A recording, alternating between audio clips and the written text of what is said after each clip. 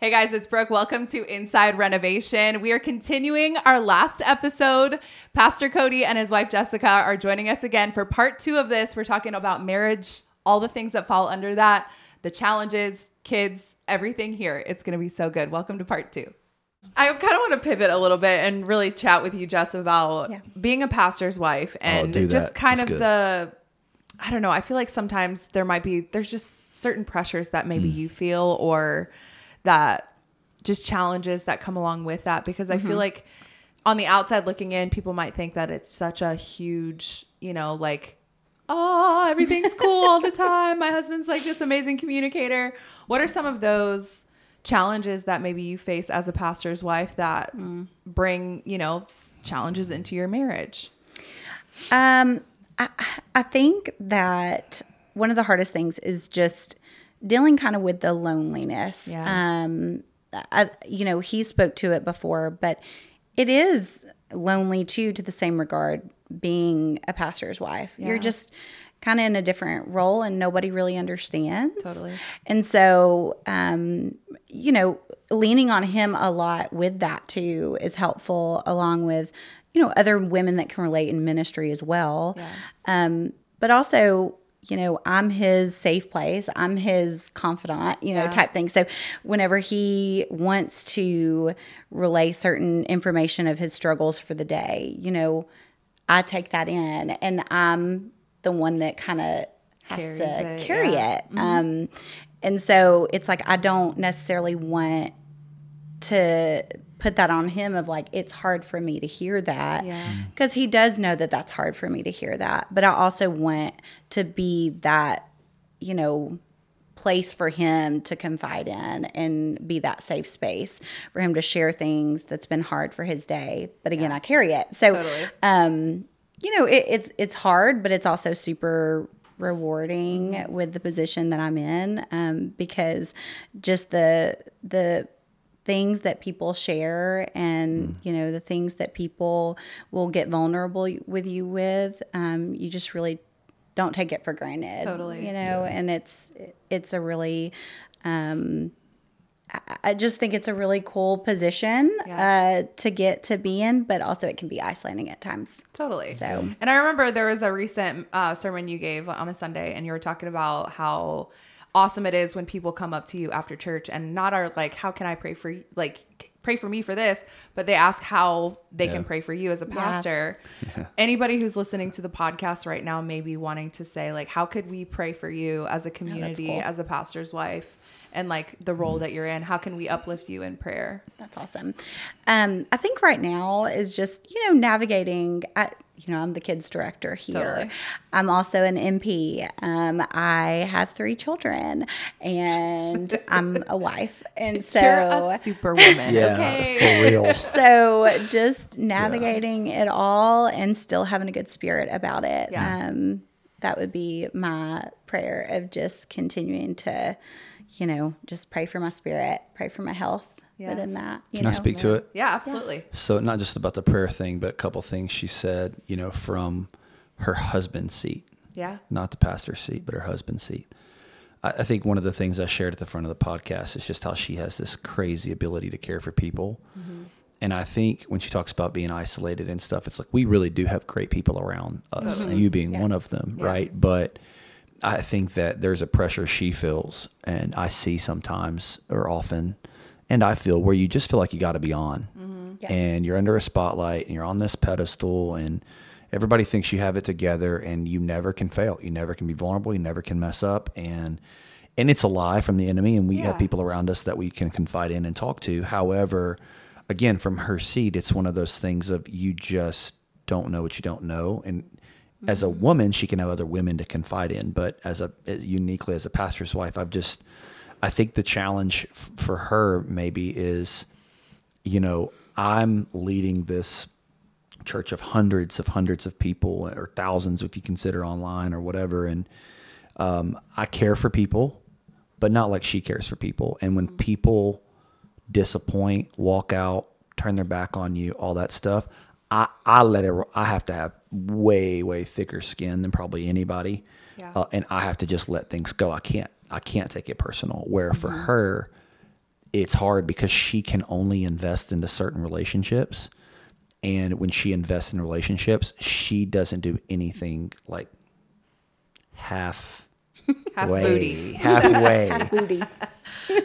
She gives her heart to people. Right. And so I think the hardest thing is to watch her try to manage everything she just said, pour out her heart and her time and her energy into the little time we have, period. Yeah. And then when it's disappointed, like I've watched her have to like feel like she's got to put a wall up, but then I've also gotten to watch her like be vulnerable again and watch her like, all right, I'm not going to put a wall up. I'm not going to shut everybody out. I'm going to press in. I'm going to try to go after the relationship again, whatever it may be. And it's just been really special to like watch, because I think she just navigates it. I think she navigates it so well with the way she cares for people and the way she's been so resilient in everything that being a pastor in a family that is in the position we're in has taken on. And so I think I get a lot of the recognition. I get a lot of the praise. People see me on the platform and they share reels and they do all that stuff. Yeah. But a lot of times it's like she's overlooked because she's not co-pastoring, preaching on Sundays, but she's going to battle every day of the week for me, for her friends, her family, her job, kids director, her volunteers. Yeah. And somehow like the girl just crushes all of it and does so well. So yeah. Thanks, babe. I think that's so sweet. And it's such a great thing to acknowledge, because I know women in leadership specifically, I feel like there is that pressure. And I know, and I empathize with your heart and how you like to please people. Not maybe please people, but you have that emotional like empath, like where you feel things so deeply. Yeah. And when someone disappoints you and it hurts, and there's no way to like communicate that, because it's like you feel it and nobody else, they're like, oh, it's not a big deal, and you're like, no, that actually like hit me in my core, like, that hurts. Right? And I think it's such a great gift to have, not only as, you know, a pastor's wife, but also as a friend. Like, I don't know why I'm getting emotional and like tearing up right now, but like I just think that you take on so much. And knowing and seeing you from like afar, like it's awesome. And I just I acknowledge you as a friend, as someone who loves this church. You do take on the world, and it's noticed. It's not unnoticed. So sorry, this is really it's okay. Now I'm crying and we're all crying. But like seriously, I knew this was going to happen on this daggone podcast with Jessica. Of course, we're all going to cry and tear up. Okay. Anyway, see what you do. See what you do. I'm thankful awesome. For you too. Thank you. Okay, sweet. So let's pivot. Let's talk about some more marriage things. Parenting as a unit, because I feel like when it comes to kids disciplining, teaching things, I have zero advice. There's always we're still figuring it out. I have zero proven advice, but please ask. But there's always going to be, I feel like, moments where you're like, this is how it's going to be done, or this is how we should do it, and then the other person says something opposite, or maybe was taught differently, or that's not how they were raised. Yeah. When it comes to parenting as a unit, as a married couple, what are some of the challenges you think that go along with that, and maybe some of those challenges where you guys have really had to kind of like hone in to each other and say like, listen, let's not fight each other on this? I think disciplinary methods for sure is one we've like really fought to be on the same page with. Yeah. I don't really know if you were kind of like the perfect kid. Like you kind of were. You didn't really get disciplined. I got whipped. Same. Whoopings, you know what I'm saying? And I got grounded, and I got like, I've been through my fair share of discipline. Yeah. Grateful for it, but it's a lot. So I think the hardest part is like, we're still trying to figure out with a 5-year-old and a 3-year-old, and then, you know, I mean, sometimes you got to whip your 3-month-old. I'm just kidding. What? Kidding. I'm totally joking. You know, we're trying to figure out the best way to discipline our children, to teach them, because the whole thing with discipline, right, is Scripture actually talks about that those who withhold discipline from their children hate them. Mm-hmm. So it's not like, I'm not talking about beating my kid. Like, of course, that's not what we're about. You know, and I think for me, it's learning to, in the moments where I'm just frustrated, in those moments to like not discipline, say whatever the form may be, to not do it in that moment because of how my kid receives it. I don't want them to ever be afraid of me. Right. Do you know what I'm saying? Totally. Because I'm kind of a big guy and a big presence, with a loud voice. And so yelling at my kids, like I just experienced that. So I have to fight that. And I've unfortunately failed at times where, I love my dad. My dad was a yeller. My mom was a yeller. Or whatever, yeller, old yeller. Anyway, and so I hope that dog's okay.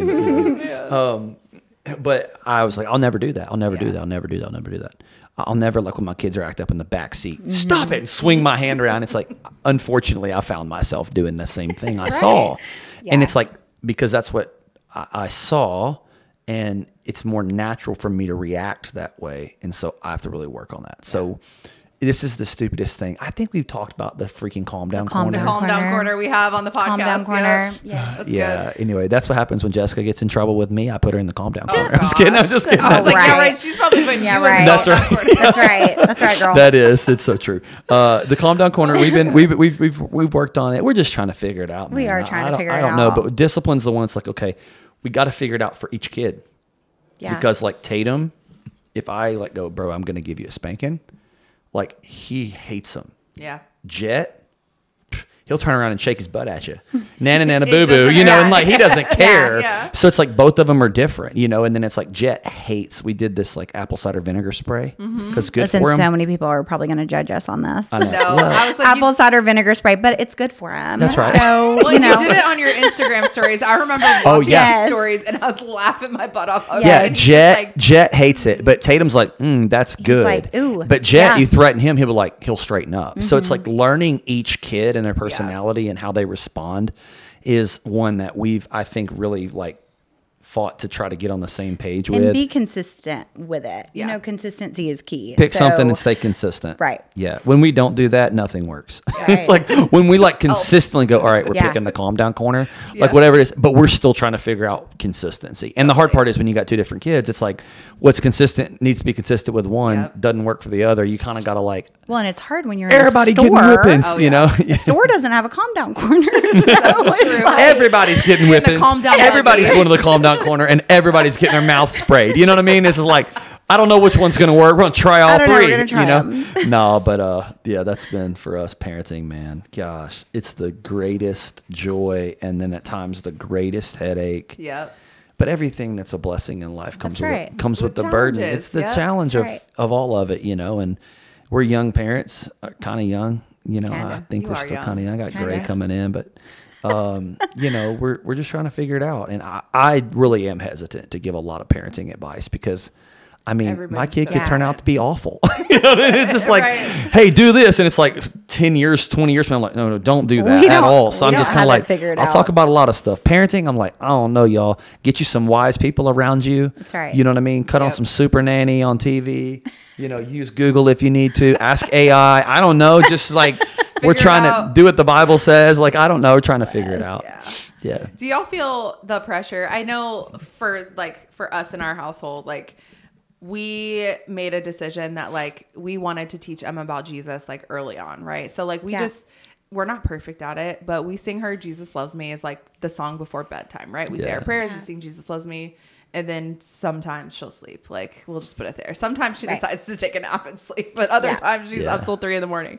But when it comes to, pastoring a church, being the heads of not only, this unit, but also your family unit, are there ways that you guys incorporate, teaching the kids about, the Bible and, or is there a pressure on that as like a married couple, pastoring a church to say like, well, my kids are going to know everything. They're going to know the books of the Bible. They're going to know all these things. Yeah. Oh, Lord. I think worship music is a way that I use a lot. So good. And so I know that that's really started with Tatum when he was when he was little. Baby, it was like a calming source to him. Love that. It's like nothing else would calm him. We'd put on elevation worship and he would just calm down. Every I love song. that. And we were like, okay. And That's his so own then calm it down was corner. That's it right. was always, and now he knows almost every word to like He's every like, song. He knows the people.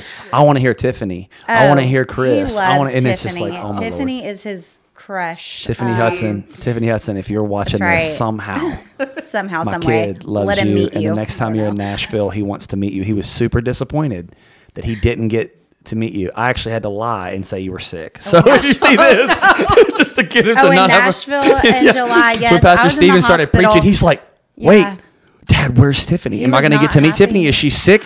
What's happening? I'm like, yeah, buddy, she's sick. She's like, why is she sick? I was like, I don't know, man. funny. Oh man, you gotta do what you gotta do sometimes. And then he's just like keeps asking questions. But worship music, That's I one play for a sure. lot, like Yeah. in the car, I still Yeah. do. And then, I going to speak- church, making it important. We go to church. Like, And I speak things over them too. Like when I take them to school, most of the time she takes them to school, but when I take them to school or when we're just like driving wherever, like I'll speak like affirming things I know God wants from them out of them. And I speak those things to them.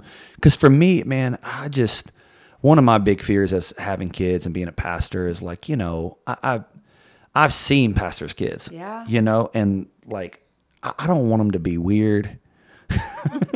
I don't want them to be the like kid people make fun of. I don't also want them to be like the like hoodlum that is living a double lifestyle. But like, I want my kids to know that like Jesus is not just something we do at church. Yeah. Dad doesn't just talk about Jesus because I'm paid to, or that's not something we just do on Sundays. And so like, even for us when I'm not preaching, like we still go to church because it's like, hey, I don't just come to church because I preach. I come to church because I want to hear from God and I want to worship, and that's important. And then, we also like, both kids know how to baptize people, and I've been baptized probably 400 times in the last 2 years. I don't know how y'all are doing, but I've been baptized a lot by my 3-year-old and my 5-year-old.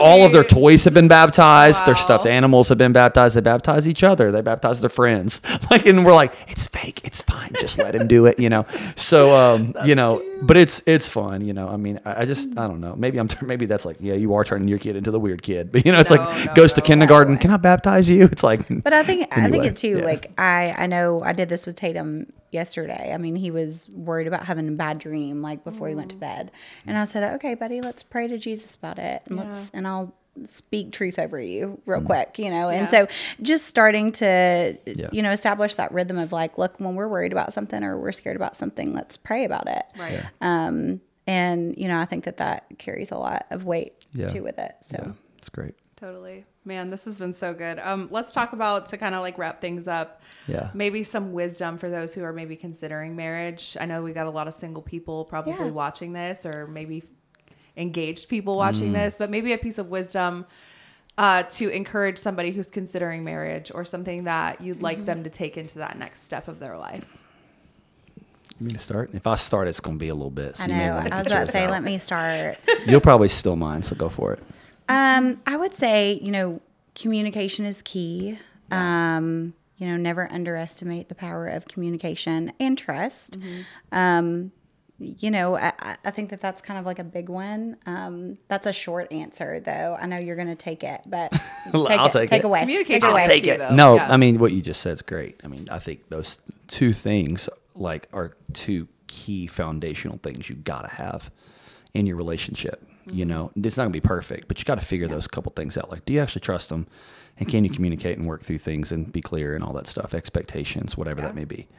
I think that I've preached this so many times, and I'm not trying to be like redundant in saying it, but I do think that the majority, if not all, I don't know if people have marriage problems. I think the majority, if not all of the time, they're singleness problems that were never solved. Wow, that's good. And I would say that the best advice I could give you right now is if you're wanting to get married, that's a desire God's given you. That's awesome. But you need right now to focus on becoming who God made you to be and not be consumed with finding that person. And as you become who God's called you to be, and you begin to like run your race and like live the life God's called you to live, another person's not who completes you. They complement you.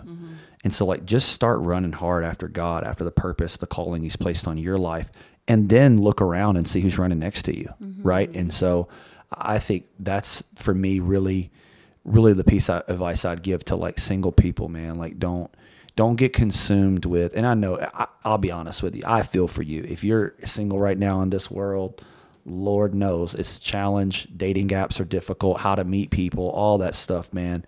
I'm kind of glad I don't have to be in your shoes right now, but in the same respect, like, what an opportunity you have to be a light in a really dark world. Yeah, so good. And an example to so many people who don't know how to do it the right way. And so I would just say, like, man, don't get consumed with this, like, I got to find the perfect one. Like, yeah, I get it. You know, she's my one, right? Mm-hmm. But like, I get it.